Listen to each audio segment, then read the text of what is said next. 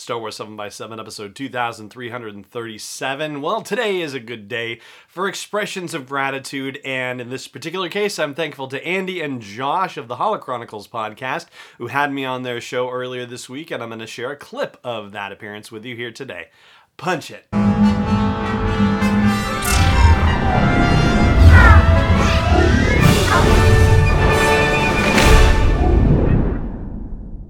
Hey Rebel Rouser, I'm Alan Voivod, and this is Star Wars 7x7, your daily dose of Star Wars joy, and thank you so much for joining me for it. So the Holochronicles podcast is a podcast that primarily focuses on Star Wars collecting, so, merchandise and that sort of thing, and yet, as part of what's happening with Mando Mondays, well, they're in their glory because all this new merch comes out and they get to check it out and opine on it, examine it, and see what's cool and what's not and so forth.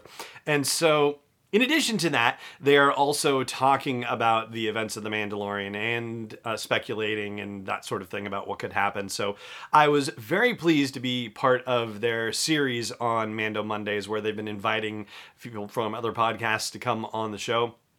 Just this past Monday, I was on to talk about where The Mandalorian Season 2 is so far, how it's been going, and also to discuss a very interesting bit of speculation that Andy has done about Bo-Katan and what could happen in the rest of the season. So I'm going to share a clip of that with you here for the show today with the blessing of Andy and Josh. And thank you again, guys, so much for having me on the show and for the kind words and support all these years. And I'll jump back in, right when, that part of the clip is over, and, we'll talk about the rest of the day. But without further ado, here's jumping into a snippet from my time on the Holochronicles podcast earlier this week. I will say, I'm already starting to think about, the mid-season review episode that I've done previously. But I will say so far, I'm much more impressed with this season. Not that I wasn't impressed with last season. Last season was great. But as far as the mix of, when we watched the X-Files, if you remember the X-Files, they used to talk about the mythology episodes, and those were the episodes where the whole alien thing was part of the story versus the sort of monster of the week things. And I was always sort of a fan of the mythology episodes and less so about the monster of the week things.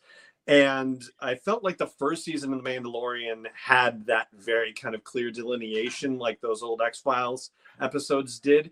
Season 2 doesn't feel that differentiated. Instead, it feels like the overall story of The Mandalorian and the child is being more intentionally integrated into the overall adventure of the week kind of situation that we're getting. And I like that a lot better.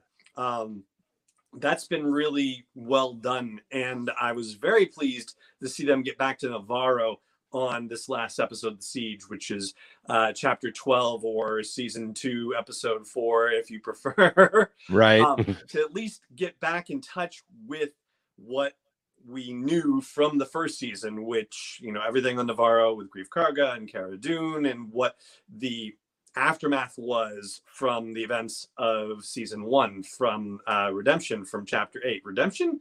Oh, gosh. Hope that's right.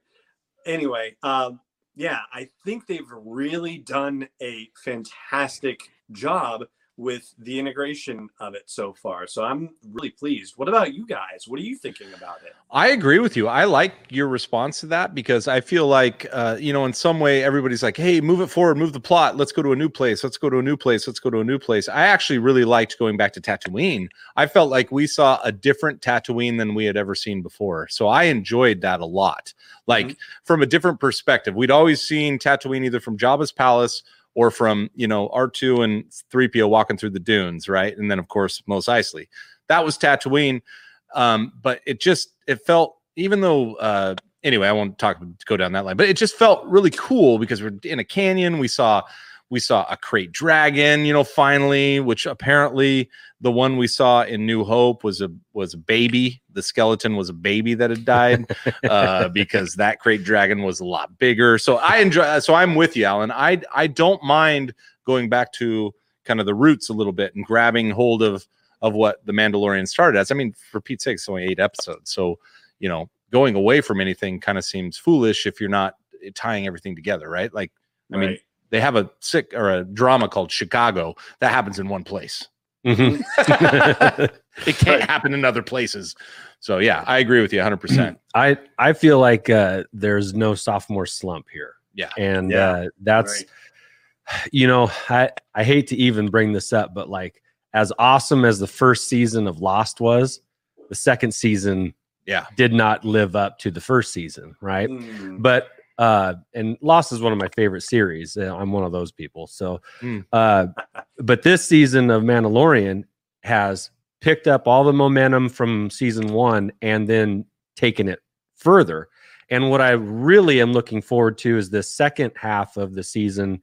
It's going to be all about Moff Gideon now. It's going to be about what, even though it's always been about always been about what's happening to the child, but now the major player, the major antagonist is really going to get involved. And I feel like in these last few episodes, and that is what we've been building up for, even though it's only a short season of 8 episodes, like we said. We're finally getting to the head, and it's going to take 2 awesome episodes of conflict and then either a final resolution episode or a cliffhanger for season 3. Sure. And that's okay. So either way, I'm going to be happy with it. And I'm just excited for the moment. I don't think we've talked about theories. I know. See, he's going on theories. Do we want to talk theory for a second? Like, Alan likes theories. I know he likes theories, but Alan also likes cold hard facts, which is what he goes and gets. So yes, be careful here. As soon as I say something, he's gonna actually me. And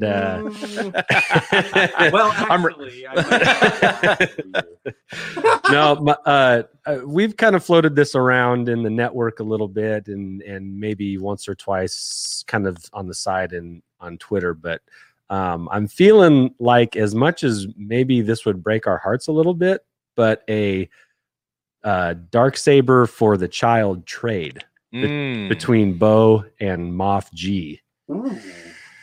Wow. You're shopping that right here on the Holo Chronicles. Huh? Just seems...